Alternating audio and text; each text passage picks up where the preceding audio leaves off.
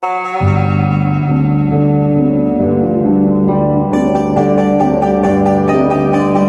podcast is recorded in front of an unwitting audience.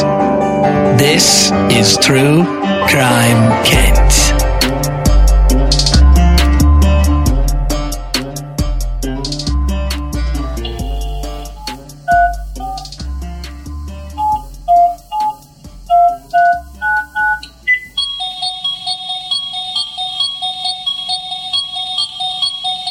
Yeah.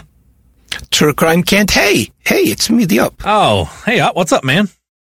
Oh, not much. Just wondering if you wanted to maybe knock out an episode real quick. Yeah, I could do that. I actually have a pretty good idea for one. Oh, really? What's it about? Look, man, before we do that, I need to tell you something. Oh, okay. I feel like me and Jack are rough on you sometimes. From time to time, it's not really you, it's me, man. I think sometimes your intelligence is just a bit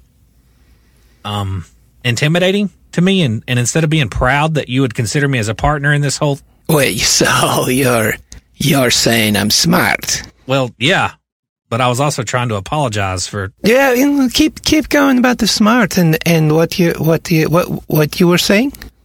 Yeah, you're an intelligent guy. You're also funny to a lot of people, and that gets a bit... Yeah, I'm smart and funny. What would you say about my looks, would you say? I don't know, man. I'm just trying to apologize for... So many words today. I don't know what you're talking about with getting frustrated at all with me. I've never picked up on any of that. What I'm hearing, though, is that you think I'm incredibly intelligent, hilarious, and unbelievably handsome? Never mind. Never mind. I tried. At least I can say I tried. Don't worry about it. We've got a good episode lined up today, Op. Don't worry about it. No. I'm sorry. Keep going about the hangings, decapitations, electrocutions, lethal injections. We're covering the various ways us humans have ended each other since the inception of capital punishment. But today we're not focusing on where these things went right in those instances. Today we're focusing on where those things went horribly, horribly wrong. No worries though. Either way, heads are gonna fucking roll. Recording has initiated.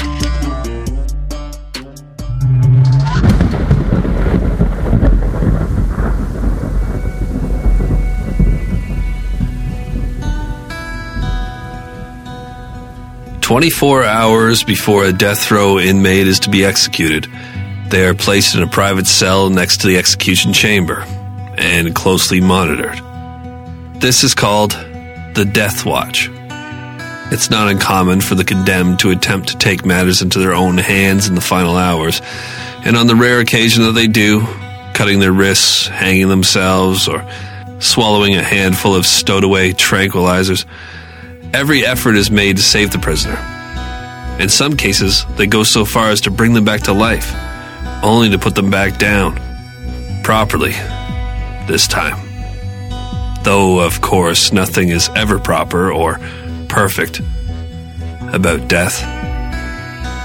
The system tries to be decent as the clock runs out, allowing additional visitation from whoever the inmate wishes to see.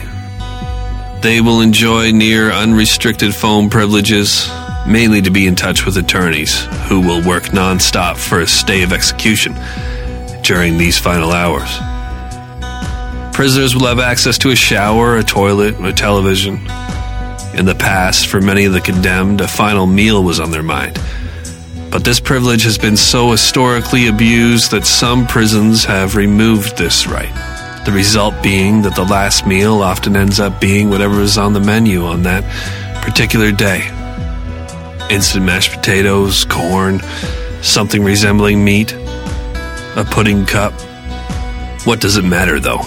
Really? For the most part, the final hours are dedicated to repentance. A spiritual advisor is provided, and many a meal sits cold as the prisoner warms up to the idea of God. When it's finally time, and the stone-faced guards come in, there's no way around it. Many go quietly, resigned to their fate. Others kick and scream and cry, maybe piss themselves. A harmless act, as they will have been fitted with a diaper before execution. They may say some last words, if they're feeling up to it. A privilege we all imagine we'll get to have one day, but in truth it's rare. Rare to know exactly when you'll be leaving. And a surprising amount of those given the right to have a final say are left speechless. The enormity of what is before them maybe makes the faltering present and irretrievable past seem suddenly too significant to make right with empty platitudes. The moments leading up to the end are heavy, and every prisoner will handle their impending death in their own way. Some with bravado, others with defiance, a few in the purest way, the aforementioned way, the way every single one of us will end up in the final seconds, full of fear for the unknown, full of awe in knowing it's about to consume them, this unknown. Every condemned man or woman who gets strapped down or strung up is only moments away from learning life's greatest mystery. And it's a solemn time. There's a sense as the seconds tick down that a crossroad is coming to surface. The preparations are being made not just in the death chamber, but beyond the veil of physical reality as well. On occasion, that phone will ring. Yes, it happens. That cruel, silent telephone on the wall that's been willed to life on the rarest of occasions will come singing to the rescue and delay death. But more often than not, the clock runs out, and it's on with the show. Curtains up, and almost all in attendance begin praying for this horrible thing to end quickly. Though it rarely does. Even the most flawless execution will seem to take an eternity. Time is kind of funny that way. And for the few that endure the so-called botched executions, time is hilarious.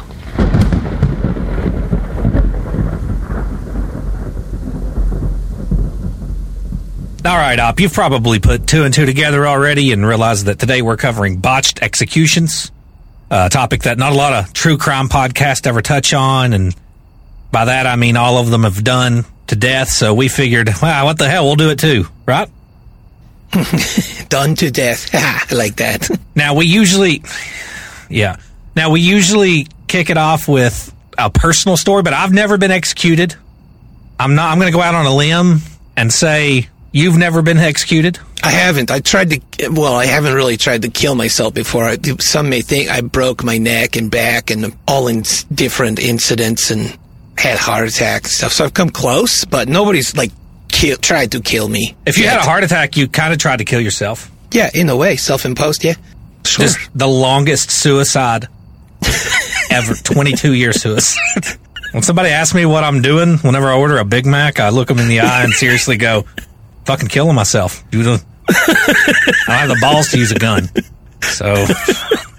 So here I am with this double-barreled burger. He put that burger to his head and pulled the trigger. Country music. Anyways, so what are your views? I don't want to get off on a touchy subject with our audience and cause divisiveness or anything like that. So we'll try to tap dance around this. And I just want to say, what are your views on capital punishment? Oh, yeah. Let's just skirt right around the heavy hitting one and go right to capital punishment. Yeah, no problem. What are my views? Capital punishment for me falls in a category where I am like, that is why I'm happy we have states in the United States, because each state is sort of like a different person, different belief set, maybe different way of operating, and the states are allowed to kind of determine their views on capital punishment. And I think that's a good way to go, because as a people that are separated into states, I like that a people can decide for themselves within a state or a region what they think. Personally, I have no problem with it. Okay. So you're just you're on the fence. Yeah, it's kind of whatever with you. I'd say kill him. No, I just wanted to get a straight answer out of you. Yeah, I'll clarify.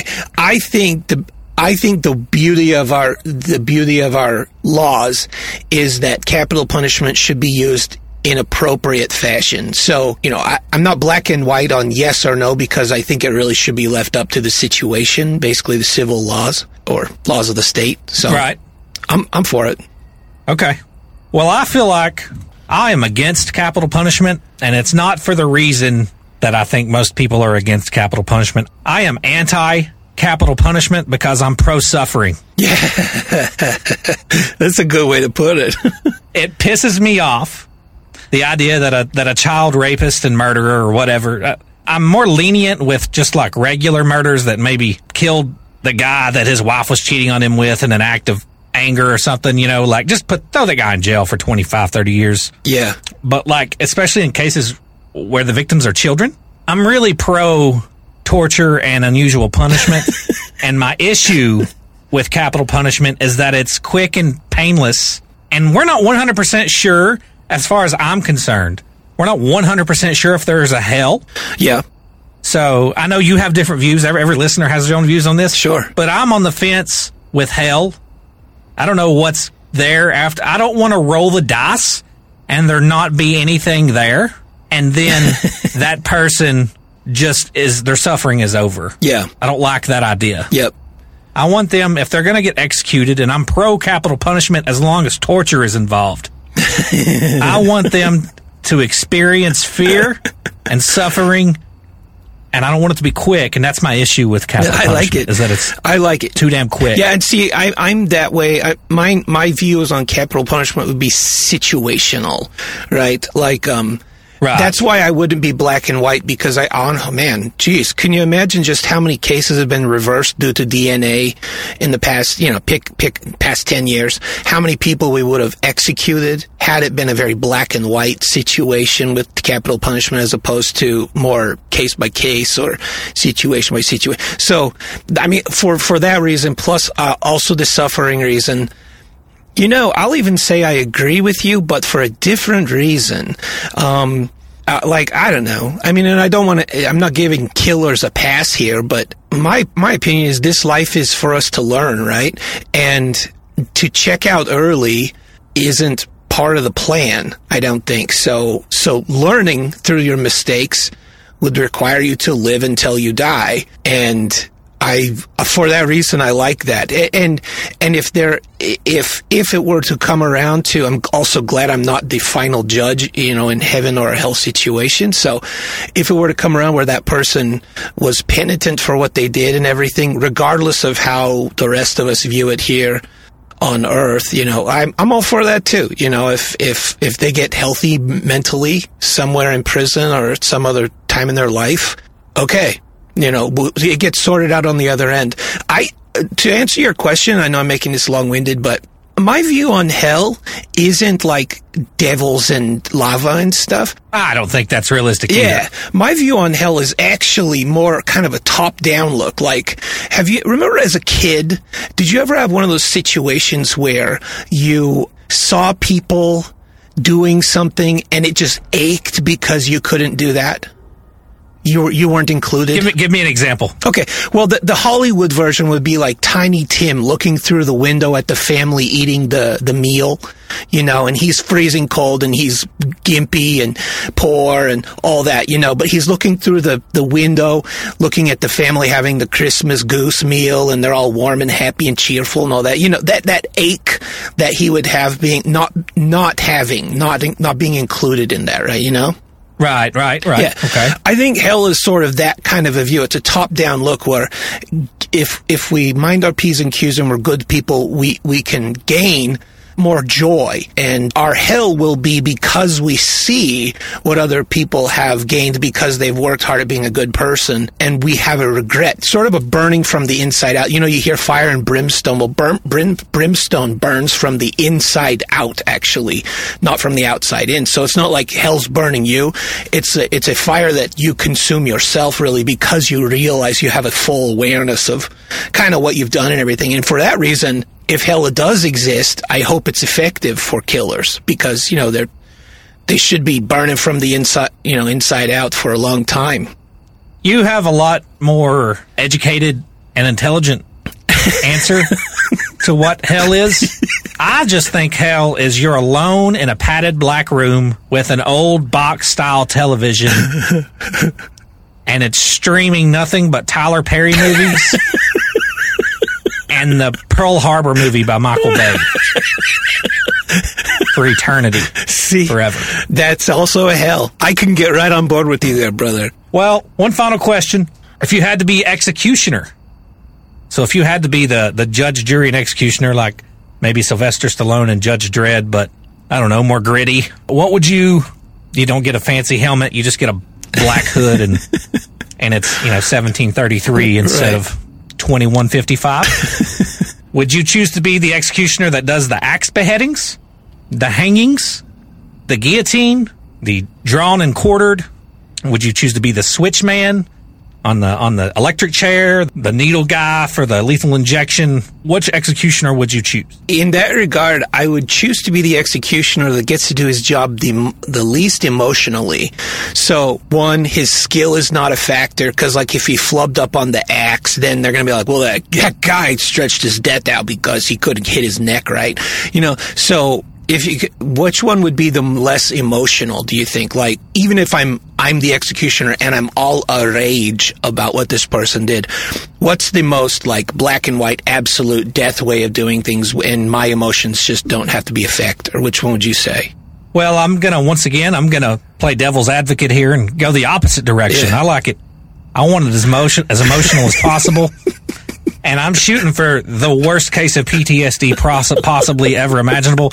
I'm going to go with the most personal way of executing, and that's just a beheading by axe. Yeah. I don't want to have to play in this weird gray area where, well, it was the machine that did it. Like, I don't want to have to argue with myself like, oh, I fucking did it. I did it.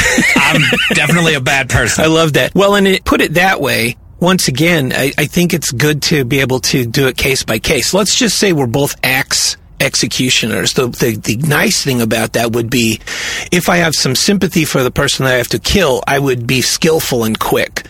If I didn't and I wanted to make sure this person suffered, I'd hit him in the shoulder blade on accident the first time, and sorry, wing him on the top of the skull really quick, Which we're getting ready to get into. Okay. Very common. Very common. Not as uncommon as you might think. The level at which these executioners were bad at their job is alarming. It is alarming. Honestly, the way I would prefer to execute people that I really have a disdain for doesn't seem to be like a functioning way of execution. A paper shredder? How you put it through and it just either dices one way or it dices and then just shreds all the slices, Right. Yeah. I would start toe first, and I would just make it so it just chewed them up little by little over the course of you just said you wanted as little emotional involvement as this as possible. That is the most graphic, painful, and horrifying. That's way worse than what I said, which is just the head butchering. Yes, well, okay, but I qualified that with just for the people that I have the most disdain for. Like, if it were my job, pedophiles. Yeah, and I would whisper in their ear the whole time. Okay. I would make it very difficult. Okay. People who like Aerosmith. The way we're going to approach these botched executions is in order that we kind of started doing them, right? Now, we've been killing each other since we crawled out of the mud 150, however many years ago. I don't know. When did we start evolving from a lizard, fish, frog? I think it was into it's probably about the 60s. Okay. We have gotten creative with it over the couple thousand years that we've been doing shit, and so we're going to be covering today just the most common ways, which is beheading by axe. That was a favorite in the early years, beheading by axe, and then we're also going to be covering the guillotine, hanging, the electric chair, lethal injection. The reason I bring that up is because we're going to be doing this in order from oldest to newest, right? Mm-hmm. So that being said, we're going to start off with the OG execution style, which is the old tried and true beheading by axe. Yum. You ready to do this? I'm ready. Let's do it. Let's kill it. Now, a few little things about axe beheadings. Fun thing about the job. Being an axe executioner was the easiest way to get ahead in life. Right? I didn't even see that one coming. Right? Right on. Oh, that was a joke. It was actually, they were hated by everybody. They were paid very poorly. Really? Oh, man. You weren't getting anywhere, no. That's a bummer. And even worse than that, it was kind of an inherited job. It was a family tradition, kind of. So it's like, at some point in history, some poor bastard, they were like, well, what do you want to do? He's like, well, you know, my dad chopped people's heads off, and his dad chopped people's heads off. And now I do, but I wanted to be a veterinarian. Yeah, his dad did it, and my dad did it, and guess I'll do it too. Well, and like, what's a lateral move? Even if you could, like you do that for a couple decades, and you're like, oh, I really want to get out of this business. Like, what's a lateral move from being executioner? Like chopping wood. Okay, good. I was thinking more like circumcisions or something. Oh, okay. Yeah, chopping heads off. The first one we're going to cover is a young lady by the name of Mary, who was Queen of the Scots, or Mary, Queen of the Scots. And some of these older ones, I'm not going to go real deep into the reason why they ended up on the old chopping block, because to be quite frankly honest, it's boring. A lot of it is political mumbo jumbo and many lords and treason and blah blah blah. It's not as exciting like Ed Kemper or Ted Bundy or any of that stuff. Oftentimes the deaths, when it came to especially royalty, was strategery. That, or they, did the thumb thing where they're like, hey, look at my thumb. Look, my thumb's gone. Just that little trick that you show your kids, and they're like, which?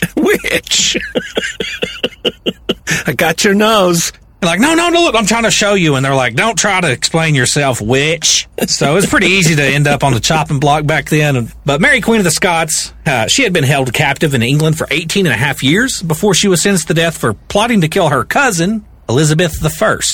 Now, Mary, Queen of Scots' execution took place in the Great Hall at Fotheringhay Castle in Northamptonshire. Now, I want to paint a scene here. This is nobles, right? We got nobles. They try to make it as noble and as honorable as possible for the executed whenever it's high-ranking people. So they try to make it extravagant and respectful, as respectful as you can be when you're going to be literally chopping somebody's head off. Yeah, it's not a lot you can. But they try. So they try to bring her out there, like maybe Hulk Hogan entered the ring in 1998. Yeah, there was a lot of ceremony. Yeah, it was very Gucci. Everything was very Gucci. Yes. Now, the executioner, Bull, and his assistant knelt before her when she got up to them, and they asked for her forgiveness. Now, this is typical for the executioner to request this, and Mary replies, I forgive you with all my heart for now. I hope you shall make an end to all my troubles. Oof. Yeah. Now, her servants, Jane Kennedy and Elizabeth Curl, and the executioners helped Mary remove her outer garments, so they're helping her remove her clothes for executing. You don't want to get executed and feel all restricted and stuffy. No. Yeah. That's the worst. And whenever they did that, they didn't strip her naked. They just got her down to her knickers. And that's not a racial slur. Knickers. And so they get her down to more breathing clothes for executing. When she disrobed, Mary smiled and said, Never have I had such grooms before, nor have I ever put off my clothes before such company. So she was like making a joke right before she was about to be separated from the rest of herself, that she wasn't a whore. Yeah, I was going to say, she's trying to play off the fact that, was she a whore? No, she wasn't. I mean, in my research, and I did a lot on this particular subject, not the execution, but whether or not Mary, Queen of the Scots was a whore. In my research, she was not a whore, no. Well, that's good. So that's good. So she was blindfolded by Jane Kennedy, her executioner, with a white veil embroidered in gold. Like I said, we're keeping it very elegant, like they're preparing her for a ball and not a beheading. So she's got this white veil embroidered in gold. She knelt down in the cushion, so they got a cushion for her knees in front of the chopping block, which is literally just a big block of wood. That's nothing fancy. It didn't have engravings on it, made at Lowe's. Nothing like that. It was just a big block of wood. And she positioned her head on it, stretched out her arms. She went down nobly. So she plans on going down as a lady and with pride and dignity intact, right? Everything intact but her head. I think that's how all the ladies plan on going down. Out. Out. She was going out. Yes. Now, she's not a No, you know who was, actually? Who? Elizabeth I. Was Elizabeth I? Oh, yeah, because she's the reason that this lady's here in the first place. Maybe that's why she was going to kill her. Yep. So Miss Mary, Queen of the Scots, she puts her head down on the chopping block and raises her arms out.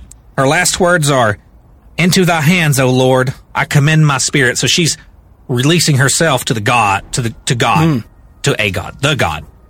Her one singular God. Yep. This isn't Nordic.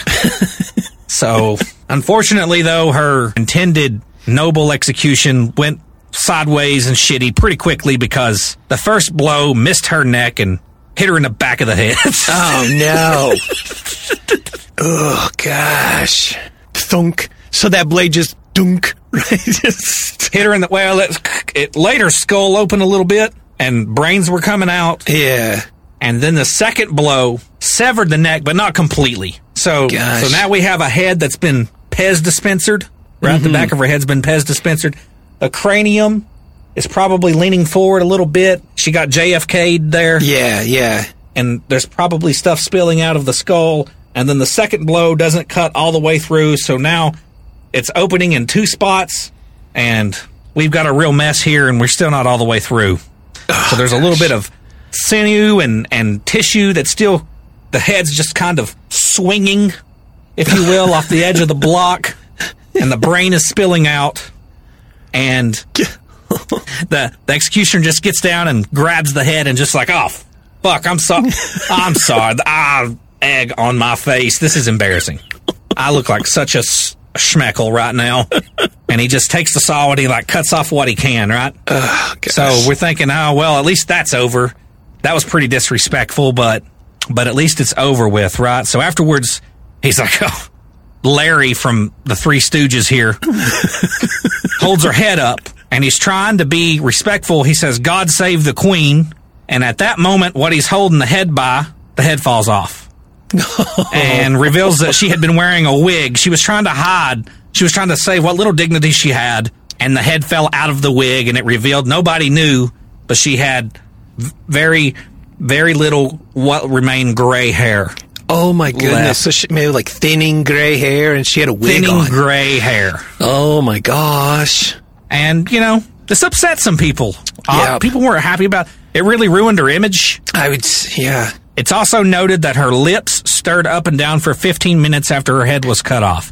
Oh, gosh. I don't know if you've ever went frog gigging. That's a big thing here in Kentucky. You ever been frog gigging? Oh, yeah. Yep. I love frog gigging, and you'll probably know that when you cut a frog's legs off, they move around a lot and everything, even after they're dead. Yep. So this is probably residual brain firing. Yeah, you pull that nerve out, right? Yeah. On the frog. Did you watch that video that I showed Jack on that dark call? I did. That was amazing. That one? Yeah. You know, man, I've doing my research for this episode, I came across a lot of instances where there seemed to be brain activity after a decapitation. We'll even cover one here in a minute. But I'm on the fence. I think maybe there is something to that in some cases for a very short period of time. Yeah, I think so. I think most of the time, see, when we induce someone being knocked out or anything where the brain, you know, where we get knocked out, most of the time it's because of a rush of blood or you know, pressure on the head. And we go out. It's really hard to exsanguinate somebody's brain in a moment, and then see what's going on. You know, like the brain loses blood, right, instantly. So I'm kind of on the fence that I think electrical function's still kind of kicking for a while. I mean, obviously, there's a lot of video out there that would prove that to be true. And for anybody wondering what video Op is talking about, this was exclusive to Patreon, which you can join if you would like to see it. But him and Mr. Jack Luna watched a video of an execution where I'm not sure where it was. It was an obvious third world country, and some people speaking another language were having a bit of entertainment with the corpse of a man that they had just beheaded, and the man's head is gasping for breaths, and it's really crazy. And when Jack Luna saw it, he freaked the hell out. Yep. Well, he said, try to freak me out. And so I was like, no. And he said, yes. And so I did. Yeah. So yeah, the video doesn't show the beheading, but it shows the head laying on a dead, like, donkey or something. And then it rolls off onto the ground. And then like 7 minutes later, it takes a tries to take a gasp. It's kind of It crazy. is, and it is like alarming. It's shocking seeing it too, because you don't see it. It's like laying there, and then it goes. Yeah. Tries to get a breath. Catches you off guard. Oof. One last thing about Mary, Queen of the Scots here. So they've chopped her head off poorly. They've held her head up. The head rolled out from the wig and revealed her graying hair. And not how long after that, her little dog that she loved dearly ran out from underneath her skirt. So she had also taken the dog up with her and ran off into the crowd, never to be seen again. I was going to say, well, at least the dog ran off and didn't like pull a McNutt. Remember that dog? Lapping at the blood. Oof. It just kind of slowly backs back into the living room like, oh. Now who's going to feed me? Now, the next one we're going to talk about is a young lady, not a young lady, an almost 90-year-old lady. She's not young. By the name of Margaret Pole, she was the Countess of Salisbury Steaks. I was going to say delicious. Yeah. Yeah, and we made that. Salisbury, it's a place. It's a place.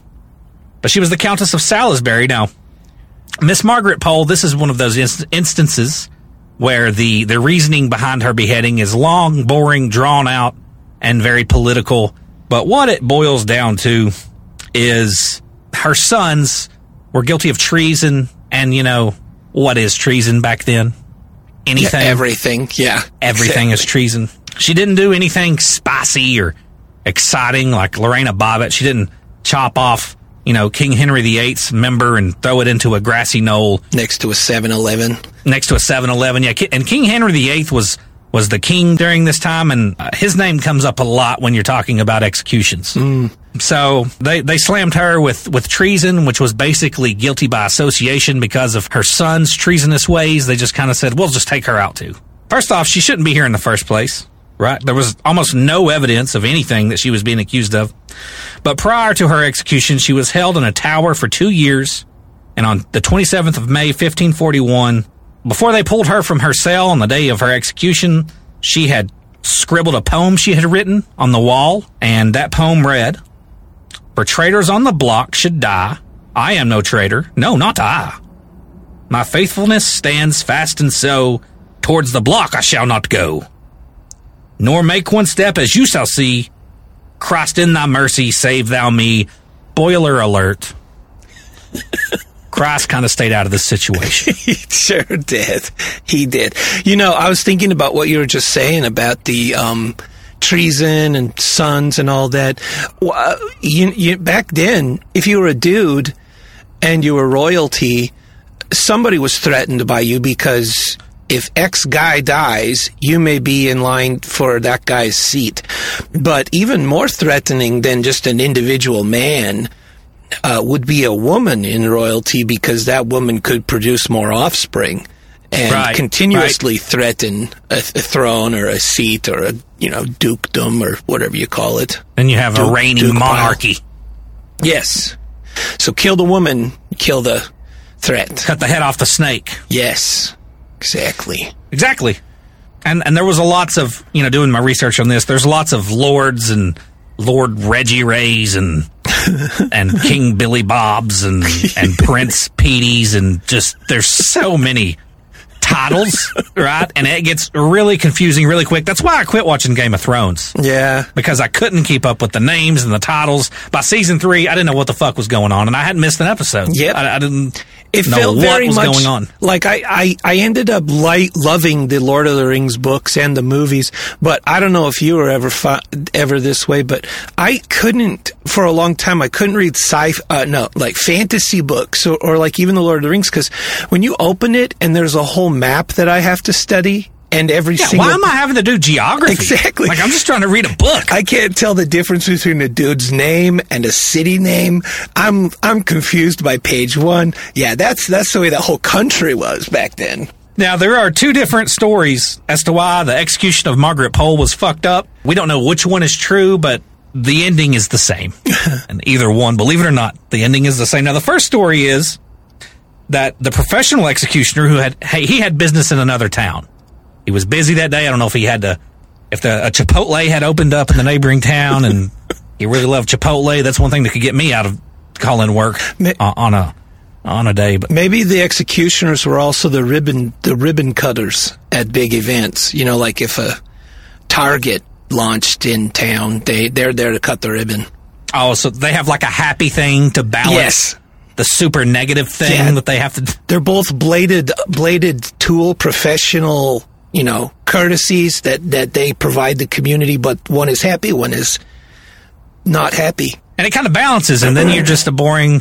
You don't have a lot of depression or anything. Exactly. It just kind of balances itself. Yeah. So the first story is the professional executioner is out of town that day. He's busy, so they hire this blundering, goofy teenager to do it. And he had never done an execution before. Oh. But guess what? His first time is actually Margaret Pole, the Countess of Salisbury. Now, this is like you being 16 years old and you working at Wendy's and some dude coming in and being like, hey, we're getting ready to take out Nancy Pelosi. Do you want to... You up for the task? And just to be fair, what's some right-wing version of Nancy Pelosi? Bob Dole. Bob Dole. Well, it's got to be a woman. Oh, okay. Republicans don't like women in office. Never mind. Gosh. What's that one lady from Alaska that was a senator and ran for president? She was beautiful. Sarah Palin. Sarah Palin. Oh. That's who. Oh, that was driving me nuts. Yeah. So they hire the 16-year-old. They're going to be executing, you know, Sarah Palin and Nancy Pelosi on the same day. Yeah. And they're like, hey, guy, can you get away from the fryer there for just a minute? Take this 55-pound dull axe and go execute two nobles for us real quick. And he's like pimply, and he's like, I guess. I guess I can. I got to be back here at 6, though. My mom's picking me up. Am I getting overtime for this, or like I got dance class later? So that's the first reason why, this is the first excuse why the execution goes so bad. Now, another story is that the professional executioner was actually present, but what happened was when Margaret gets to the chopping block, she refuses to go down without making it a pain in the ass for everybody involved. So she keeps turning her head Hang on. every which way. Hang on. Did you just say Margaret refused to go down without making it a pain in the ass? I did say that. I did. That was something I said. You did say that. I said it. I said it, and I'm not taking it back. I'm so proud of you. So they're putting her down. They're like, get down. So what she's doing is she's old, right? She's almost 90. She's chest down on the chopping block. And she's like, she says, if you want my, well, she's really old, so she's like, if you want my head, you'll have to take it as you can. And so she's like, you're not going to, I'm not going to give you my head. You're going to have to take it, big boy. Whoa. You big boy. She's ballsy.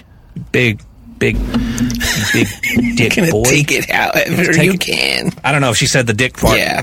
But she's like, so what she starts doing is she starts like gyrating and moving her head real quick like this right here. This Like is an back and forth. execution that we're talking about? This is an execution. Okay. Yeah. And the she's visual, screaming. I just am conflicting visuals here in my head. And I'm making really fast motions like this, Yeah, right? oh, I But see in it. reality, she was 90 and frail.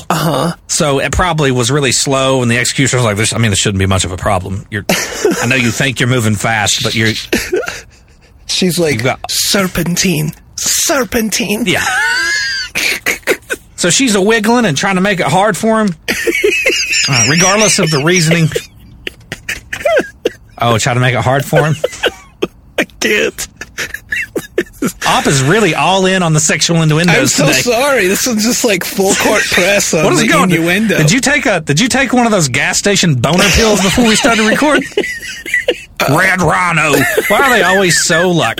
Somehow they always label those things, and I just picture this bulging, veiny neck. Like it's just gonna fucking pop. Like Red Rhino, furious alligator.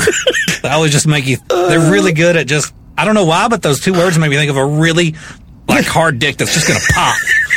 It looks. My cheeks are really bad. Oh. Sorry, Op. So, regardless of the reasoning, whether it be because it was a newcomer to the axe and head game, or because Margaret was wiggling about and jiggling and gyrating, Yeah. We have the kind of the same ending as the last one, only it wasn't just 3 whacks. They just go at her like a piece of timber, just whack, whack, whack, and they just hack her head and neck and shoulders all to shit. Oh, gosh. And it kind of looks like by the time they're done that she went head first into that giant paper shredder that you were talking about having in the beginning of this episode. Oh my goodness, her stamina must have just been apex. Wow. This is a 90-year-old woman. That's amazing. Is this necessary? You should be able to just scare her suddenly. And there's no reason to drop a 95-pound axe onto her head, shoulders, and neck repeatedly over and over and over. They just hacked her to bits. Yeah. Oh, that's just not good. I also feel like it should be really easy.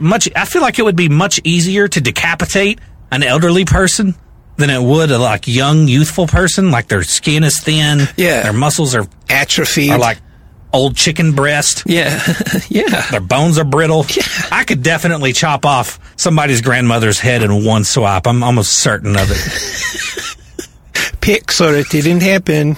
But would you agree it would be easier to decapitate an old person? I think, well... They're frail. They got that weak neck. I don't know if you've ever seen them. They're always like, their head's always like a fucking toddler. Just like a newborn baby.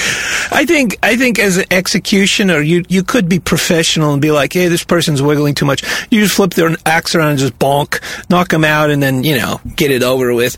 Game over. Yeah. So we agree there's no reason to hack them to bits. No, yes, I agree. 100%. Okay. Next up, we're going to cover 2 at one time, William Russell and James Scott, the first Duke of Monmouth. And they were both beheaded. We're not even really going to be talking about them. We're talking about their infamous executioner, the Axeman Jack Ketch, who was maybe the worst executioner of all time. Now, Jack Ketch wasn't good at his job. He really bumbled a lot of his executions. He hacked William Russell, Lord Russell as they called him, to bits with an axe before having to finish the job with a knife. Jeez. So he put down the primary weapon and went to his secondary carry. Oh, my gosh. 2 years later, James Scott, the first Duke of Monmouth, would pay Ketch with gold pieces right before his execution because he had been present at William Russell's execution 2 years prior, and he was like, yo, please don't let that happen again with me. Yeah. If you could make this quick and painless, I would really appreciate it. Jack Ketch is like, absolutely. Of course. And then he does the exact same thing to James Scott. Jeez. Oh, my gosh.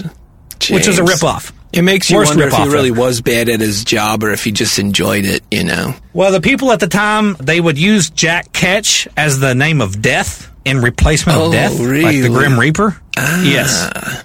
So he was a feared person. And there are speculations that a lot of it wasn't accidental. So he was kind of a showman, if you will. Next up, we're going to be covering hangings. Okay. Now, hanging sounds straightforward enough, right? Throw a rope around somebody's head, toss them off a school bus or a Target, wherever you happen to be. Simple enough, but hanging, there's more science to that. And we're going to get into the art of hanging before we get into the hangings themselves that were messed up. Okay. Now, if the rope is too long, something interesting happens that not a lot of people talk about. What do you think happens if the rope is too long? Well, a couple things I could think. One would be they'd hit the ground, possibly. They could extend the rope too quick. The velocity would snap the rope.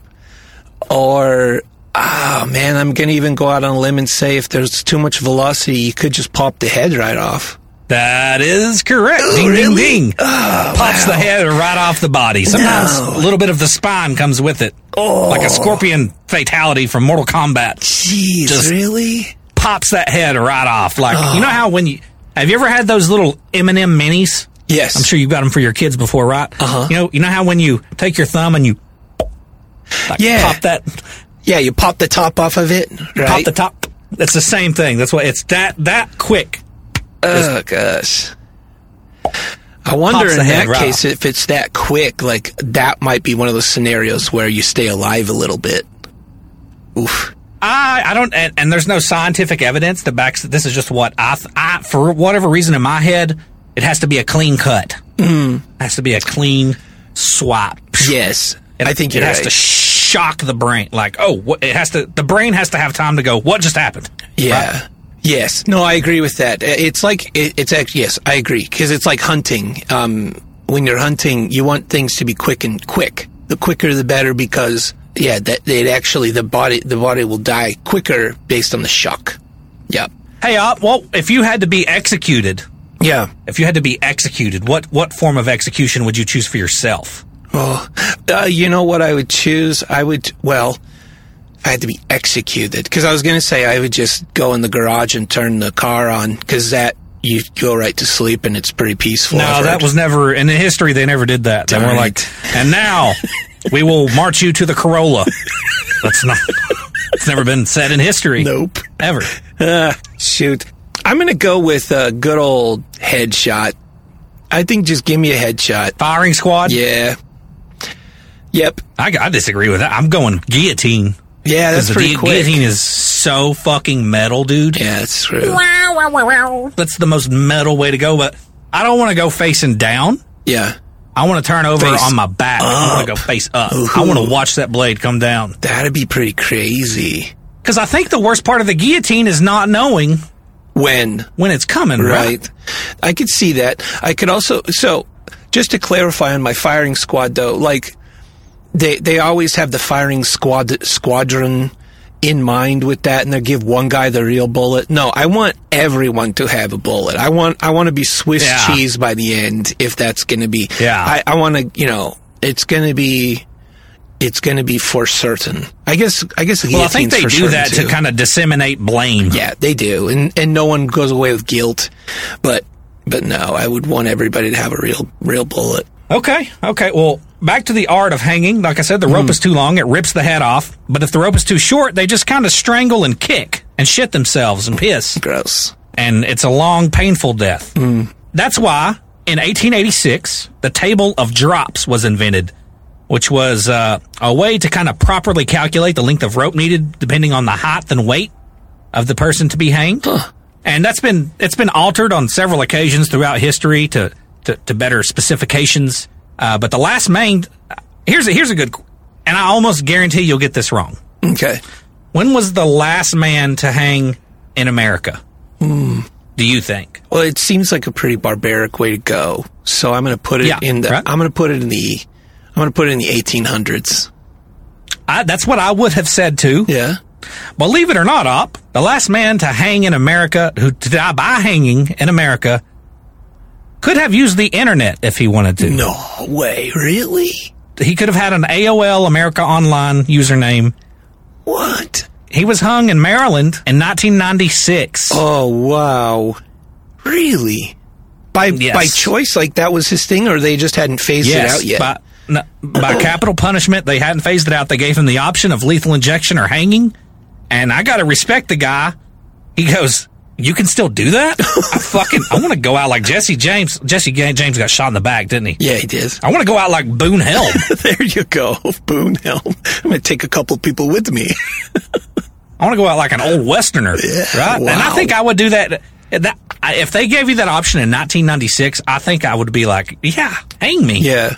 What? That's an option? I can do that? You know, what I don't like about hanging, and this is the, I don't know what you call this, the morbid side of me. I think for a sense of closure and finality for the victims, I don't like that they put a hood over the person and then hang them. I would prefer to see, if they're gonna hang them, I'd prefer to see that suffering on their face. One thing that I came across a lot doing my research on executions is they will give you a lot of leadway in how you prefer to be executed. So if you didn't want that hood on, they would let you not have it on. Okay. All right. So as long as the result ends in you being dead, they don't really care how it gets there. As long as you want your hands, you don't want your hands shackled. You promise you won't put up a fight. Yeah. All right, Bill. Oh wow. Yeah, I'd want flailing and no hood if I had my choice as to how someone should be hung if they have to be hung. Yeah. Okay. I can. A little dark, but that's okay. I just don't like those ones that are like trapdoor trap, and it's like badunk, and it's over, and then everybody just kind of galumps back home. Nah. Yeah, but ideally the neck snaps and there's no kicking at all. Yeah, it's just lights out. That's true. True, because it's not a suffocation. Should not be a suffocation. The intent of hanging is to disconnect perennial part of the body from the nechial part of the body. Yeah, it's supposed to be an immediate. If things go right, it's supposed to be immediate. Yep. Huh, crazy. 1 minute you're standing on a platform, and the next minute you're at a Golden Corral right outside the pearly gates. You know, now that we've mentioned it, now that you gave me that fun fact to know and share about the rope being too long, it's funny that we made the determination at some point that, no, that's not right for the head to pop off. Like, it almost seems like somebody be like, that definitely worked. And then that becomes like the trend. Is it's like, no, the longer the rope, the better. Because, you know what I mean? I mean, if you're going to kill somebody using a rope, dropping them from a platform, it seems like that would be, it'd be like, yep, that worked. Ideal. That worked. We ain't even got to take him down. Yeah. Look, he's already down. Scrub that rope off and, use it on the next guy. And we can save wood on the coffin. It ain't got to be as long. That's another fun fact that I found out about this. Oftentimes, the head was buried between the feet. Oh, really? Wow. And I don't know why. Couldn't figure out why, but they would put it, between your ankles. Seems sort of insulting. Or maybe it was more definitive. That's how you died. It was like a post-mortem indicator. That's how you died. Yeah. Yeah, that's good. Yeah. Because once all the viscera and everything is gone and decay has happened and everything, identifying somebody by hanging or once like the vertebra have separated naturally and everything, seeing a cut might not be as easily spotted, cut through the head. Now, those Delaware gallows were not dismantled. The hanging gallows weren't taken down. They didn't call an end to them until 2003. Oh, really?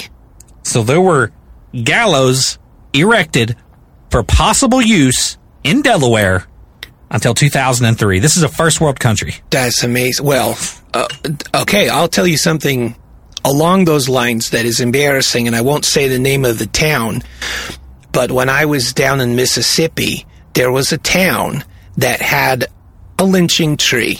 Many towns did, earlier in the 1900s because of racial issues, racial injustices. But this one had the lynching tree, but it had a plaque on it saying that it was the town lynching tree. And that was in 1997. Okay. So that's sad. What town was this? Can't tell you. I'm not going to say. I don't want to, because I think that, hopefully it's removed by now. At least the plaque. Yeah, that's something you definitely want to commemorate. Yeah, right. That's what blew my mind. I'm like, really? Really? Why are we not just cutting this tree down? Yeah, exactly. Let's not put a plaque on it, please. Terrible. The next fella we're going to be covering that's going to be hanging out here is William Duell. Now, this is not. It is an example of a botched execution, but this one has kind of a different spin on it. Now, William Duell was a 17-year-old English boy who was convicted of being an accessory to the rape of a young lady by the name of Sarah Griffin in Acton, London in 1740. Now, he was immediately sentenced to death and was hanged on November 24th, 1740 in Middlesex, England. So, everything seemed to go as planned. His body actually hung for 20 minutes before being cut down. Dang. So he's hung, everything's going to plan. It hangs out up there 20 minutes, the hanging's over, people are kind of standing around, how after a movie's over, there's always the stragglers that are finishing their popcorn, or some guy's getting a hand job in the back row, whatever. I don't know. Whatever people do, I imagine the executions were a lot like going to the movies then, because they didn't have it was entertainment. Michael Bay. Yeah. Yeah. So his body hangs up there for 20 minutes, and then it's cut down, and they then bring it to the surgeon's hall to be anatomized. Okay. Yes. Yeah. Anatomized. For a medical training college, and that's pretty common back then for hanging for criminals. Their bodies are oftentimes kind of just tossed to universities. Do with what you wish. Yeah. Learn all you can. Just so we don't have to deal with it. Yeah, cadavers were pricey, hard to get a hold of. Yeah, challenge. Yeah, that actually kind of drove the grave robbing industry for a long time. Yep. Body stealers. Yeah. Grave robbers. So William is stripped naked and laid out on a board for dissection. So they strip him, his wiener's all out there, and it's just, he's laying out on a board, and I mean, that's that. Yeah. So one of the servants, he's kind of hanging out, like waiting for orders, what do you want me to cut off first? And then he notices that the body starts to breathe. Whoa. A little slow at first. Ooh. Now, keep in mind, he hung for 20 minutes, this young man did. That's amazing. Body starts to breathe. The breaths get quicker and quicker. Within 2 hours, he's alert and sitting up. Dang. He survived the hanging. He hung for 20 minutes. He survived. That night, he was taken back to prison in Newgate. Oh, my gosh. Really? By the following day, William was 100% back to health, aside from some obvious abrasions and stuff around his neck. Oh. And due to public outcry, authorities changed the sentence to penal transportation, which isn't what it sounds like. Yeah.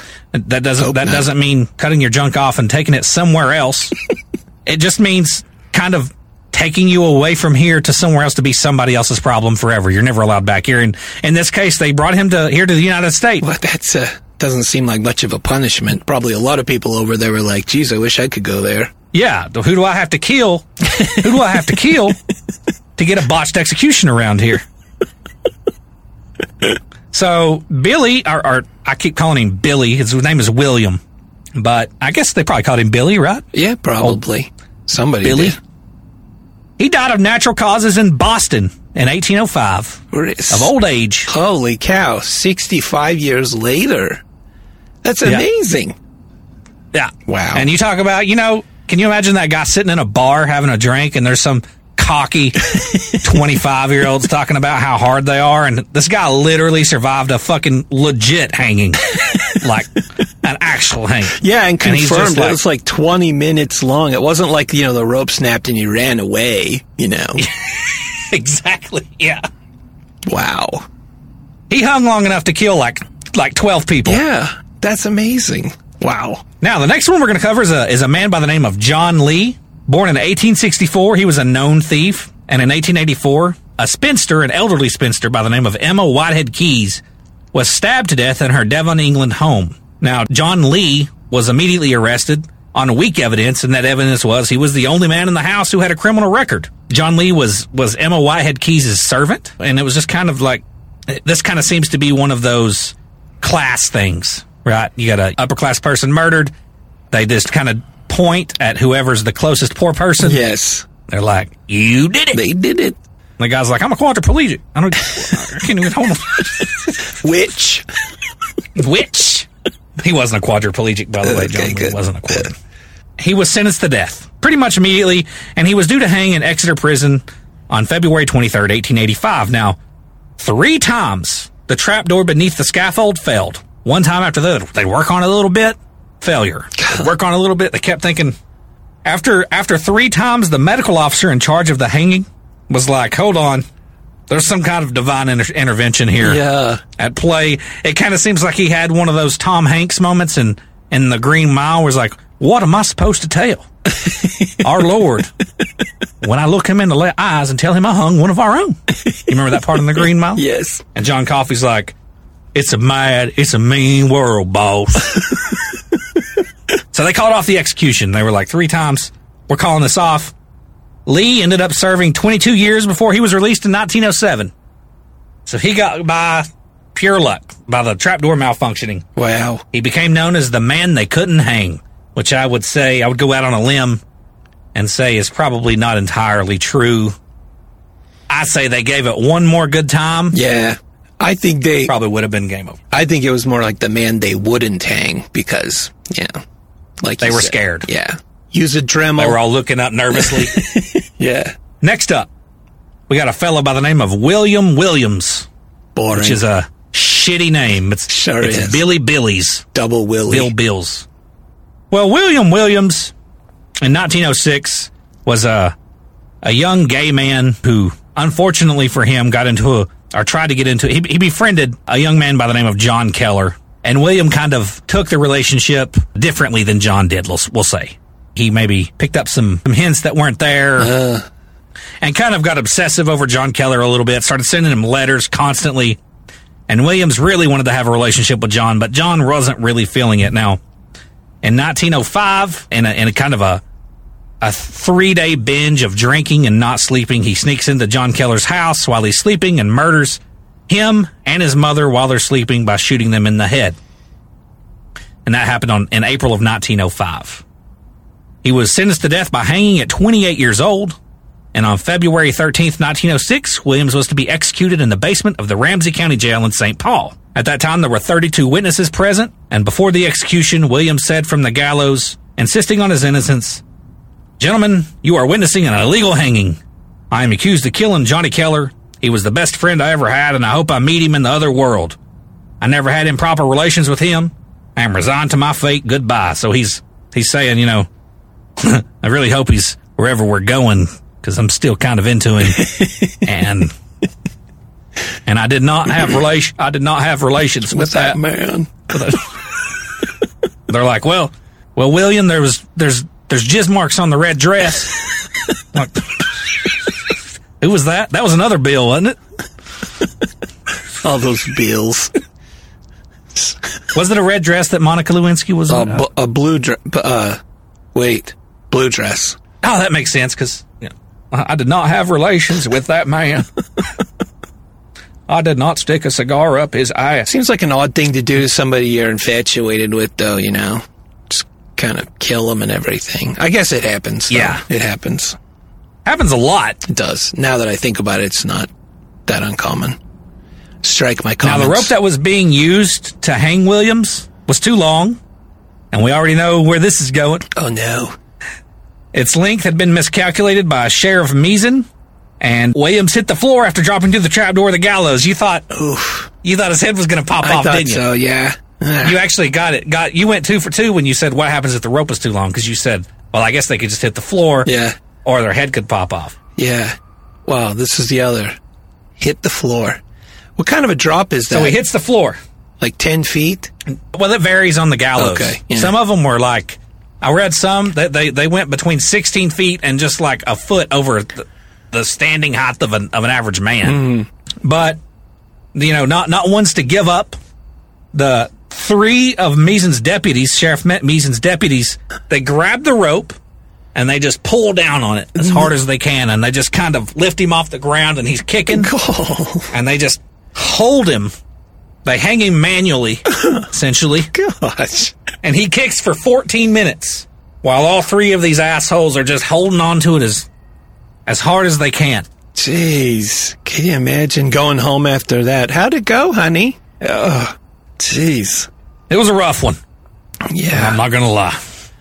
So the next up we have Tom Edward Ketchum. This is also a hanging. And Tom Edward Ketchum was known as Blackjack, and he gave up his life as a cowboy in the 19th century America to go to crime. So he went from smoking Wranglers and wearing Marlboros to just breaking into trains and doing Western outlaw stuff, right? He joined a gang and terrorized Texas and New Mexico, and like I said, he was robbing trains and doing murders. Doing murders and just living his best outlaw life. But his final little peak of excitement came in 1899, right at the end. That's actually right at the end. You know, I've been playing a lot of Red Dead Redemption 2. Oh, I don't know if you ever played that game? Haven't played it, but I want to, just because the map is forever. It is forever. It's huge. It's a lot of fun. Yeah. It's basically, the way I would describe it is Grand Theft Auto in the West. Yeah. That's really all it is. Right. That's all it is.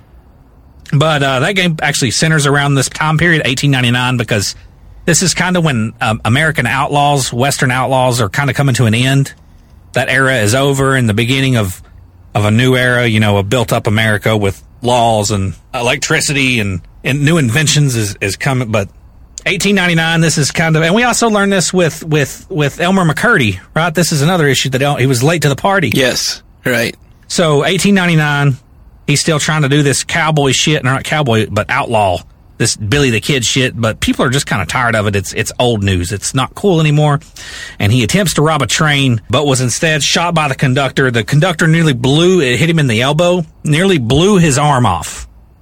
Oh, Blew his arm almost off his body. really? He lays beside the tracks, bleeding out. The conductor just gets back on the train and pulls away and just goes about his job, leaving Blackjack there to bleed out. Fortunately for him, another train comes and he gets help, and that's when he's arrested. His arm is amputated, so he's one-armed Blackjack now. And on the 26th of April, 1901, people come from all over to witness his hanging in New Mexico for train robbery. Now, no one in the county had any experience of carrying out a hanging whatsoever. This was all new to them. They're trying to stay in the modern age, but we got a one-armed man here, and we've got to end him real quick. So the rope they used, again, was too long. And unlike the first story of a rope being too long, this is one of those instances where the second Ketchum reached the end of the rope, his lower half continued its descent, and his upper half had finished its descent. I see. The head was popped off the body like a Coke bottle tab. Just oh, jeez. And that would not be clean either. That's a whole lot of. No, it's messy. It looks like spaghetti at the end of the head. Yeah, well, and all that blood, that pressure, it was just beating one instant ago. It continues to just push stuff out. It's messy. All the blood in your brain would drain out your neck. Oof, that'd be messy. In terms of decapitations, this would probably be the most disturbing to watch. Yeah, I would imagine. Yep. Keep in mind, there's a huge crowd here, right? People came from all over. This is a huge ordeal. They're eating baked potatoes, and they got popcorn. They got kids on their shoulders, like, oh, the show's about to start. The show's about to start. They were very upset. Were they? When the head popped off. They were like, I brought my kids to this, and look, I can't believe this. They were outraged. It was like the 1901 version of that Janet Jackson nip slip in the Super Bowl. Yeah.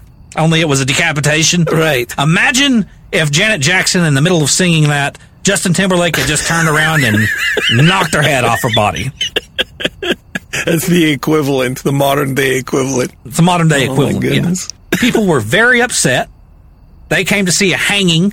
They didn't come to see a decapitation. That's not what they signed up for. Right. They would have never brought their kids to see a decapitation. Of course not. They were here for some light-hearted hangings. Yeah. Now, fortunately for Black Jack Ketchum, his head was sewn back onto his body to enable viewing for his funeral. So that's fun. That's fun. Yeah, good for them to get it figured out in the end. That concludes our history of botched hangings, and there are many more than that, and there's also more botched axe beheadings. There's so many examples of botched executions, thousands. It is way more common than you think.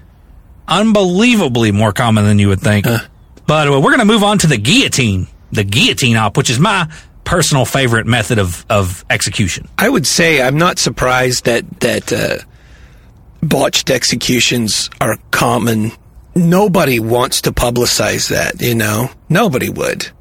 And maybe the family of the accused, but I'm sure whenever an execution is botched, especially before it was, kind of more, they were compelled to tell the media that it didn't go smoothly. I'm sure so many of them were hidden, Well, you'll find whenever things start getting more recent, within the last 30 to 40 years, what they usually start doing whenever shit starts going south, if they can realize it before it gets real bad, they'll pull the curtain. Yeah. On the witnesses. To hide it, right? Yes. It's like the murder version of, that thing that pops up in a theater. It's like, let's all go to the movie. Let's all go to the movie. Yeah, dancing popcorn, and they're like, it's an intermission. Refreshments are available in the lobby. Let's all go to the movie. Let's all go to the execution. Like that kind of thing. That's a version. Yeah.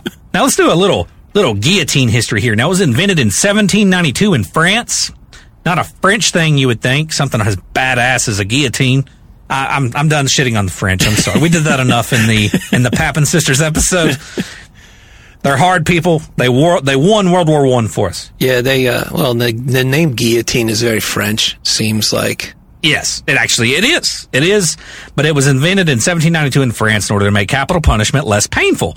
And I would agree that that's exactly what it does when it works correctly. Now, everybody knows how a guillotine works. It's basically two rails, two wooden posts. Very simple device, very effective device, but it's two wooden posts with a groove in it, and in that groove is set a large angled blade with a huge weight on top of it. And that's attached to a rope that comes to a simple switch mechanism, and that's it. That's it. Pretty basic You just machine. lay underneath it, and Yeah, now, fun fact about the guillotine. Originally, it wasn't a blade. It was just a massive hammer with a weight attached to it, and they just did these executions Gallagher style. Oof. I don't know if you remember Gallagher, the melons. All the melons and the hammer. Yeah, Gallagher, that was his whole shtick. I never understood the comedy behind it, but I loved it when I was a kid.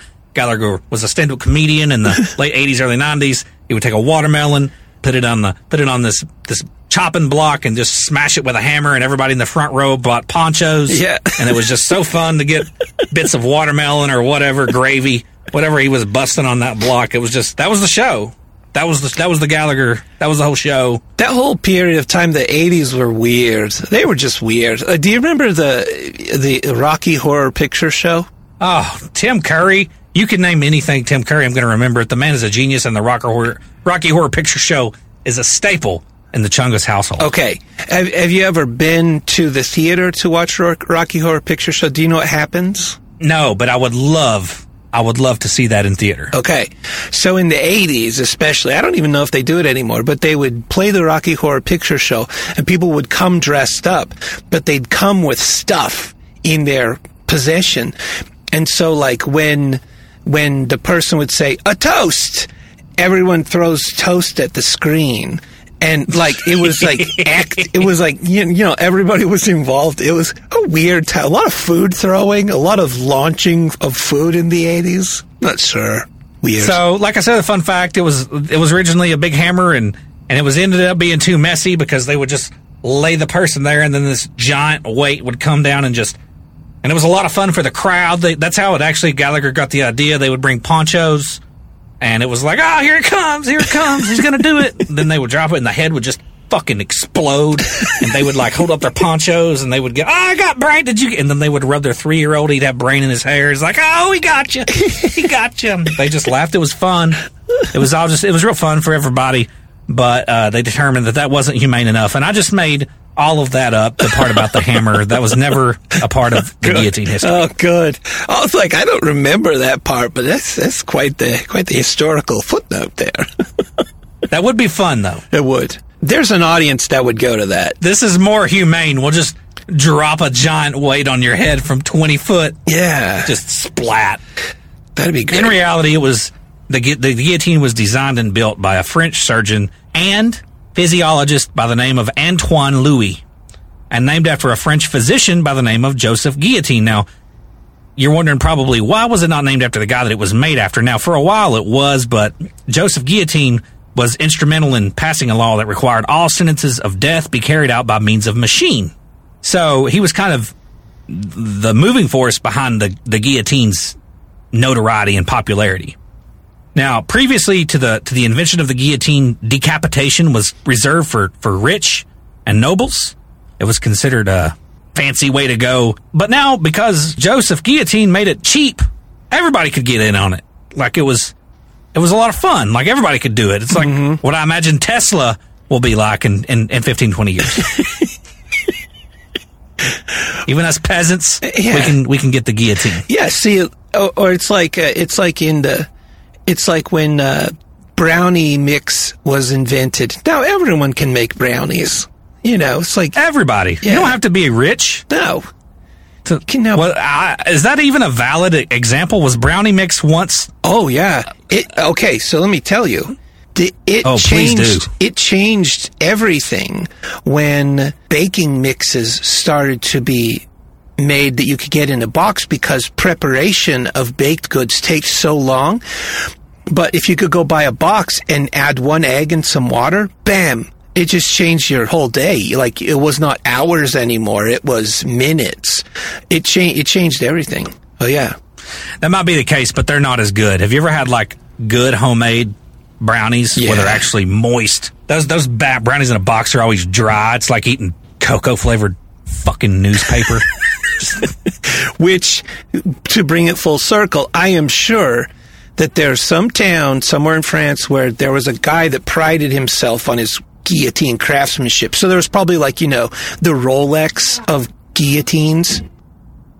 Now, the last guillotine beheading was carried out in 1977, and that was in France, and capital punishment was outlawed 4 years later in September of 1981 in France. So, wow.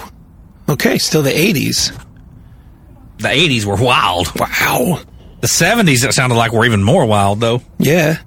Our first guillotine victim here is a man by the name of Pierre Hebrard.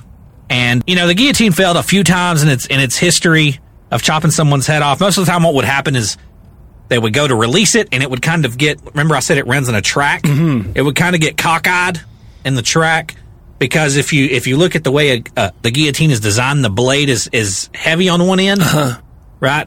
And it's made for better cutting motion. As it's easier to cut through something if you start at one end, and as opposed to trying to cut it all at once. Yeah. Right? Right. But what that would, because the weight distribution was off, sometimes it would get cockeyed. The blade would get cockeyed, track. And it would kind of lodge in the track. Yeah, that's pretty common. Yeah. Happened a lot. Absolutely horrifying, probably, if you're laying underneath it. Oh, just, gosh. Oh, Jesus. Oh. Really? Hold on, we're having to restart the blade, Ned. So it kind of did what the windows on my 1989 Ford Escort GT did. Exactly. Yeah. Seriously, it's the exact same logic. It's the exact same principle, yeah. Very ineffective. Huh. Now, 35-year-old Pierre Hebrard was to be executed by guillotine on September 12th, 1831, and at 6 o'clock in the evening at Place du Manège at Albi. The executioner dropped the blade 3 or 4 times without it fully reaching the condemned man. So 3 or 4 times it lodged, kept sticking on them. It seems that the guillotine had been sabotaged. The population, the people watching, the spectators, now pissed that they have showed up for this show, begin to stone the executioner, who had to hide under the scaffold. Oh, my God. They were like, boo! Cut his fucking head off already. Show your boobs. Something like that. Something like that. They just turn their aggression. Somebody's going to die today, and if you don't make him die soon, we're going to stone you to death. We're going to do it. Meanwhile, this story always makes me laugh. So, meanwhile, Hebrard, the guilty, the party that's supposed to be getting executed, he clears his head. Did he? Like, I'll take a breather.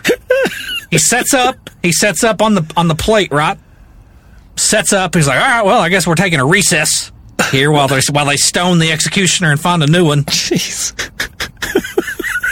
The executioner's helper, who was a young man that really took initiative and really kind of grabbed the bull by the nuts. Is that the saying? I think so. Accurate. Maybe it's by the horns. Yeah. He jumps up on the platform, armed with a meat cleaver, grabs Hebrard by the hair, and starts sawing his head off. Oh, my God. ISIS style. I don't know if they ever looked into it, but that young man sounds like a sociopath. Yeah, exactly. But he was successful. He ended up sawing Hebrard's head off with a meat cleaver, while the professional executor hid under the scaffolding, trying to avoid being beat to death with thrown rocks. What a show. What a show. What a show. Worth every bit of the free that they paid to watch it. So exactly. Oh, my gosh. Next up, we're not doing a botched execution on this one, but it is an interesting kind of note in the history of the guillotine, and it was the victim here is, I keep saying victim, these are all criminals. Yeah. These aren't victims. Accused. These are shitty people most of the time, yeah. His name was Henry Langwell, and this is the example that I was talking about of a head being alive. And I'm just going to read the exact report written by Dr. Bureau, who was the medical doctor there when Henry was being executed, that has to determine that he's dead. No, he's not. I'd imagine that's a tough job when you're doing this at a guillotine, correct? Right. Yeah. Do we need a doctor? Right. So on the 28th of June in 1905, prisoner Henry Langwell was executed at the guillotine. It all went according to plan. Everything went clean and clear. And Dr. Burrow wrote this in his report. And this is all quote. All right. I'm trying to use my 1905 voice. Right. And I don't even know what that sounds like. So, here then is what I was able to note immediately after the decapitation. The eyelids and lips of the guillotine man worked in irregularly rhythmic contractions for about 5 or 6 seconds. This phenomenon has been remarked by all those finding themselves in the same conditions as myself for observing what happens after the severing of the neck. I waited for several seconds. The spasmodic movements ceased. It was then that I called in a strong, sharp voice, Languil. And then I saw the eyelids slowly lift up without any spasmodic contractions. I insist advisedly on this peculiarity, but with an even movement, quite distinct to normal, such as happens in everyday life, with people awakened or torn from their thoughts. So the head's laying there, this guy yells at him his name, and the eyes open and look him right in the eyes, and then Dr. Bureau continues on. Next, Languil's eyes were very definitely fixed themselves on mine, and the pupils focused themselves. I was not then dealing with a sort of vague, dull look without any expression that can be observed any day in dying people to whom one speaks. I was dealing with an undeniably living eyes, which were looking at me. After several seconds, the eyelids closed again. I was at that point that I called out again, and once more, without any spasm, slowly the eyelids lifted and undeniably living eyes fixed themselves on mine with perhaps even more penetration than the first time. Then there was a further closing of the eyelids, but now less complete. I attempted the effect of a third call, but there was no further movement. Then the eyes took on a glazed look which they have in death. That was really good. You did a good job with your accent. So what happens is Languil's head is separated from his body. The doctor yells at it two times, and the first time the eyes open, look at him and then close again, and the second time the eyes open, and this time he's probably irritated. Languil is like, will you just let me die? Not. I'm having a really bad time right now. That's the last thing. If what he said is true, the last thing he had to deal with was somebody going, imagine you just got your head off and somebody's going, operator. And you're like, what? In your head, you can't talk because you don't have vocal cords anymore, but you're like, oh, what? I like how he said that the eyes opened as if, someone was torn from their thoughts. Like this guy didn't have anything else on his mind right then. Like, everything. He has bigger fish to fry. Exactly. He has 2 seconds left of thought for eternity. He doesn't want to. And you keep interrupting him. You're the friggin' last thing he's got to see. Yeah. Languil. So next up, we're covering the firing squad. Firing squad. Probably a more boring execution, I would argue. Not that exciting. Gunshot wounds, unless large caliber, are usually not that exciting of a wound in terms of, with the guillotine, there's a lot of showmanship, and with beheadings, there's a lot of theatrics, and firing squad is pretty straightforward, but the only one I could find interesting enough to cover on this podcast was a man by the name of Wallace Wilkerson. Now, in 1877, a fight broke out between a man by the name of Wallace Wilkerson and another man over accusations of cheating during a card game. And that very quickly led to Wallace just shooting the man in the head. So, yeah, that's fun. But Wallace was found guilty pretty quickly and was chosen to be executed by firing squad rather than hanging.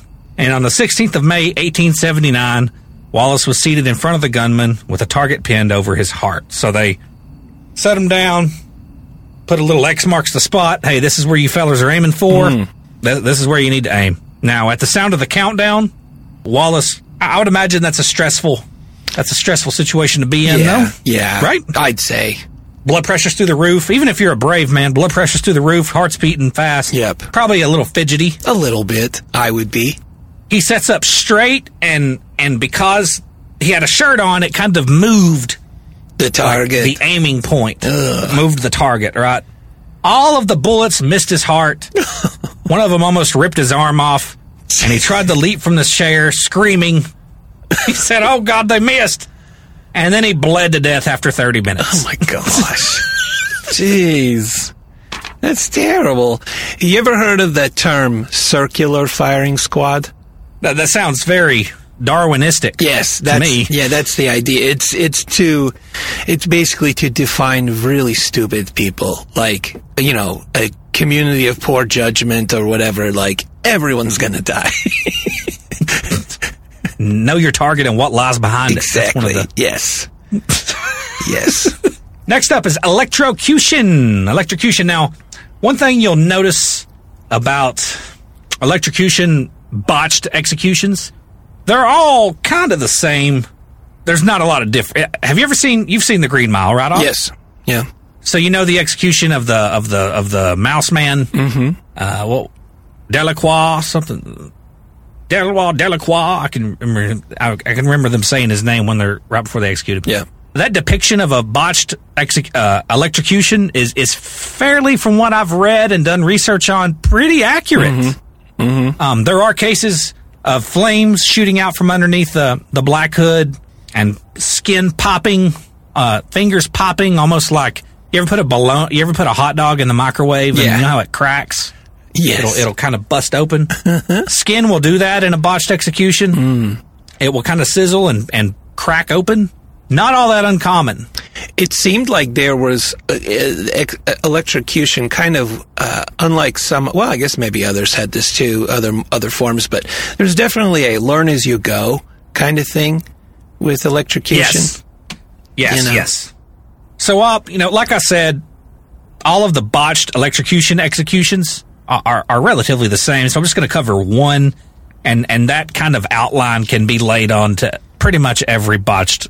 It's always the same thing, no matter what you read. And there's a bunch of them, but the general idea is the same. Now, one famous one, for example, William Kimmler, who was executed on the 6th of August, 1890. But the one we're going to be covering today, the one that I've chosen, the outlier, is Jesse Joseph Tefero, who was executed on May 4th, 1990 in Florida. Now, during the execution, 6-inch flames erupted from Tefero's head. Jeez. And 3 jolts of power. 3 separate times they had to electrocute him to get him to stop breathing. So he immediately they flip the switch and he just turns into Ghost Rider. That's amazing.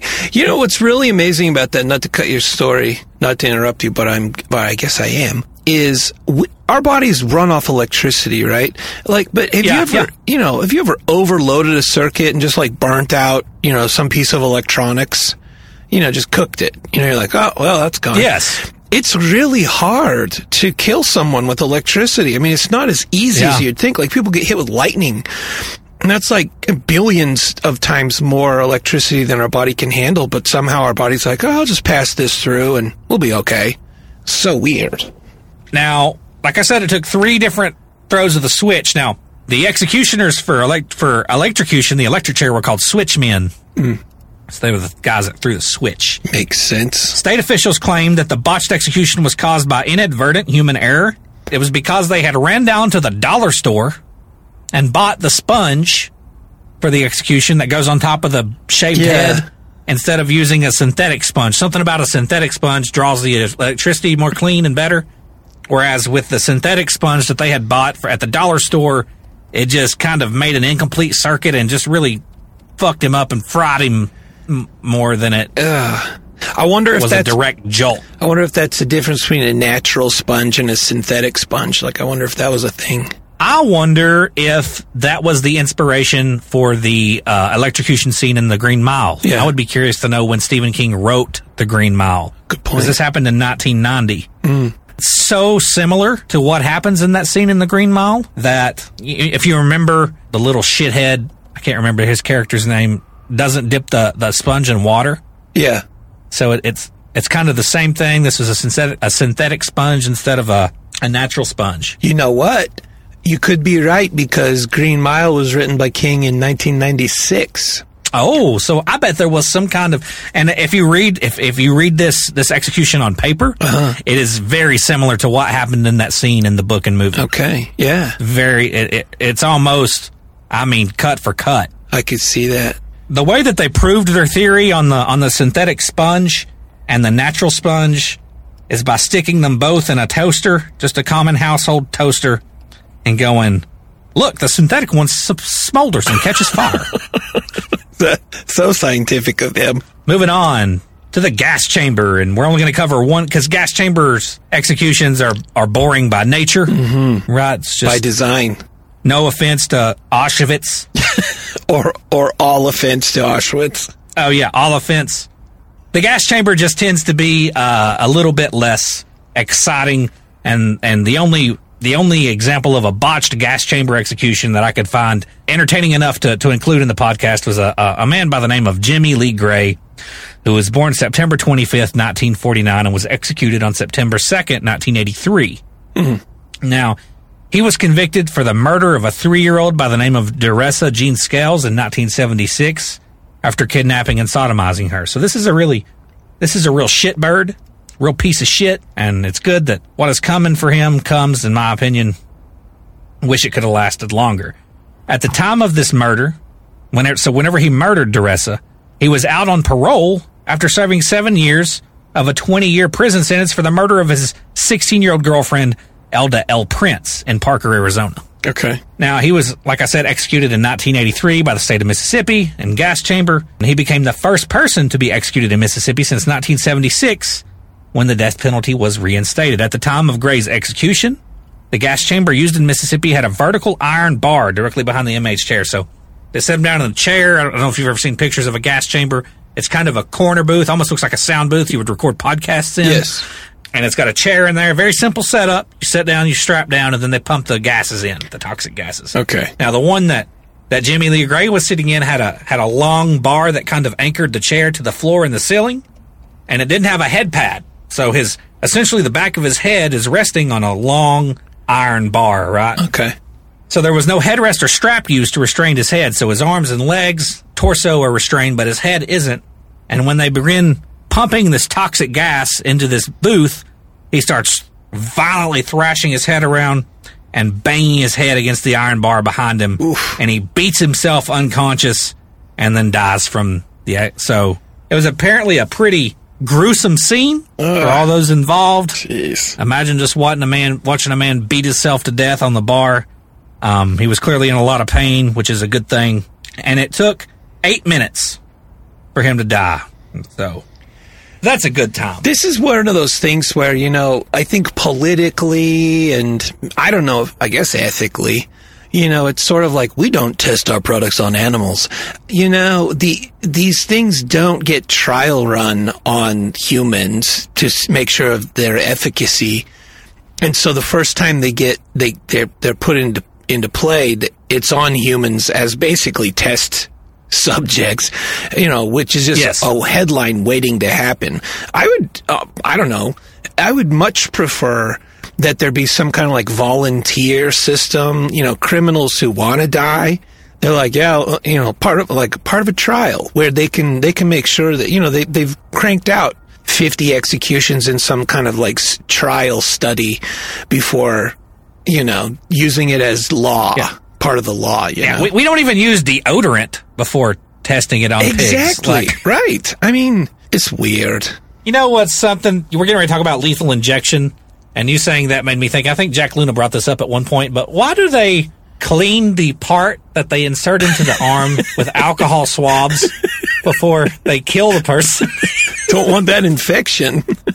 They're not going to die of an infection. That takes like a week. I would, if I know you're asking sort of a rhetorical question, but I would say I know why.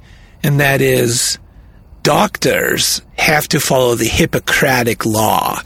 And yes, doctors aren't allowed to do that legally. Oh, that's true. They can't do it. They can't. Yeah. It's never a doctor that does the executing, even in lethal injections. Do they do the setup, though? I mean, is it an anesthesiologist I think or that something? they're there as advisors. Okay. I did learn that while I was doing this episode, but it's never a doctor that does the lethal injection. It's just kind of a Joe Schmo. Okay. So my guess would be if a doctor... Because of the oath that they have to take. Right, the Hippocratic Oath, which is first do no harm. If they're advising, I would assume that the doctors' union or whatever, the Hippocratic Nation, has imposed that says, hey, if we're going to oversee this, you're going to follow protocol. I would guess. Yes. Not that you were looking for a real answer. Here. That makes sense for some reason. Yeah. I just... Blue tape shit is fucking stupid. Or no, that's red tape, isn't it? Red tape. Red tape, yeah, red tape.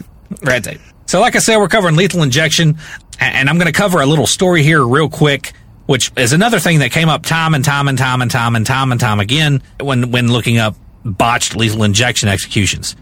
And I'm just using this one as a blanket to cover all the ones because it's all the same. And what happened on August 20th, 1986 in Texas, the condemned man by the name of Randy Wools was to die by lethal injection. Now, he had been a former drug addict, and when they strapped him down, the technicians couldn't find a usable vein for the execution, and he had to help them. Yeah, Oh, really? Let me, Oof. because I guess whenever you use heroin and everything over and over and over, it does something, makes it really hard for them to find a place to go. It trashes your veins. And this is something, trashes your veins. Mm-hmm. And this is something that I came across a time and time and time again while doing the research for this episode. Romel Broom, on September 15, 2009 in Ohio, was a failed execution. Failed, not botched. And it's pretty much the same thing. In an effort to find a suitable vein in order to execute Mr. Broom, after 2 hours, they finally gave up. Really? Wow. And the execution was terminated. During the failed efforts, Romel winced and grimaced, and after the first hour's lack of success, on several occasions he actually tried to help them find a good vein, just like Randy Wools did, but they were unable to. He's like, for the love of God, stop sticking me with those needles. I'm donezo. Just get it. Where is that executioner that had the butcher, the meat cleaver? Bring him. I'll happily take that at this point. It's funny. He starts crying at one point, which is kind of sad. Aw. For the love of God, just kill me, please. Feel bad for Just stop. Yeah. You know, here's the other thing. Here's the thing that I will say right now on that is, what makes me mad are the audience that's allowed to see the executions, and that so many times their emotions are overplayed, and then, you know, everybody becomes overly emotional because they're like, it was so hard to watch, or it was not just, or you know, or just the person that's like, I'm just so glad that they're dead, and all that. The thing that frustrates me about that is, like, no one is prepared to see a death, and yet we're careful about who comes in a courtroom during a trial. Yes. But we'll let the victims' families and the family of the accused watch the death? Come on, really? And then you expect to not have a bunch of, like, people just rushing out of that building, you know, with this memory in their head that no one should have to have. It seems weird. Well, that just brought up another thing that I came across a lot doing the research, and a lot of those failed electric chair executions. The smell with bacon, the smell of burnt bacon would. Oh, because really? We are most closely related to, in terms of how our bodies react to damage and everything. It's most like a pig. Okay, It's like, and our meat is like pork. I can see that. So they say that a lot of times those burning executions smelled like pork, and everybody would just be vomiting. All the witnesses, they would just inhaling the killer that killed their loved ones. Just, he got them one more time. Just right in the nostrils. Yeah. Oh my goodness, that's funny. So Romel Broom, his execution was finally stopped by Ohio Governor Ted Strickland. Like I said, they were ordered to stop. They announced plans to attempt the execution again after 1 week, so the physicians could be consulted for advice on how the man could be killed more efficiently. That never happened. And as of March 1st, 2018, which was the last time I was able to find Mr. Broom, he was still on death row, and that was 9 years after that failed execution attempt. Really? So you can see a picture of him online. He has bandages on his wrists, on his hands, on his and his elbows, on his feet. Really? On the inside of his arms. He looks like a mummy. They stuck him so many times. It makes you wonder, like, God, it seems like, hate to say it, but I wonder if there's like a lawsuit there, you know? There has to be. There has to be. There has to be. There have to be. Jeez. And I was able to find 51 cases over the last 40 years of botched lethal injection and electrocution executions in the United States alone. All of them, like I said, were relatively similar. Blames, not being able to find a vein because of drug use, etc., etc. And that kind of wraps up our episode here on botched executions. Now, much like the bog body stuff, there are hundreds and hundreds and hundreds of examples of this. This could be a running series. If the listeners like it, just let us know. Yeah. And a lot of people like the bog bodies episode. We'll probably do another one of those in the future at some point. And that's it for botched executions. Wow. That was actually really interesting. Yeah. I love history, so I love things like that. Well, I don't love things like that. I'm intrigued by things like this, you know. It was a lot of fun to research. I learned a lot of fun stuff. Yeah.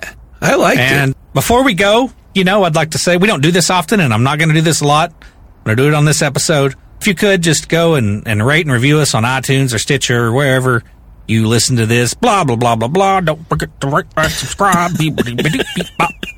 All that shit. Yeah. You know the shit. All the stuff. All that shit. So we can become rich and, just be better than everybody. Be better than ever. And you know what? If you feel compelled to have to give us a 1-star, that's okay too, because remember, iTunes ratings are anonymous, except for your username is on there. We always post your terrible 1-stars to social media, and we all just dogpile on you. So feel free. Either way, Yes. we're good. We're good either way. Yes. Yes. And you just threatened, I just threatened the Our listener listeners? base. which is always gets a good reaction. So now I'm excited to see what happens on iTunes. Like I said, don't forget to rate and review. Don't forget to subscribe. You can almost read that script right word for word every fucking podcast. Sure. Don't forget to join our Patreon. Blah, blah, blah, blah. Oh my gosh. Well, that was a lot of fun. So, you set a new bar for yourself, I think, there with that one. So, tomorrow, just come prepared when I call you for something better than that. No, it's No, probably. Okay. Just, yeah. Okay, not tomorrow, but within 24 hours. so I've got 20. Do you know how long it took me to write that? I'm guessing. Well, I think if you took out all the other things that you probably did, all the lollygagging and everything and staring at and crying and all that, probably you could have this done, another one in 24 hours. Don't you think? I read the book, How to Influence People and Win Friends, and I'm using one of the tactics, which is positive affirmation and challenge. You call that influence? Yep, works every time. All right, I'll talk to you tomorrow. All right. Hey, hugs. What? What?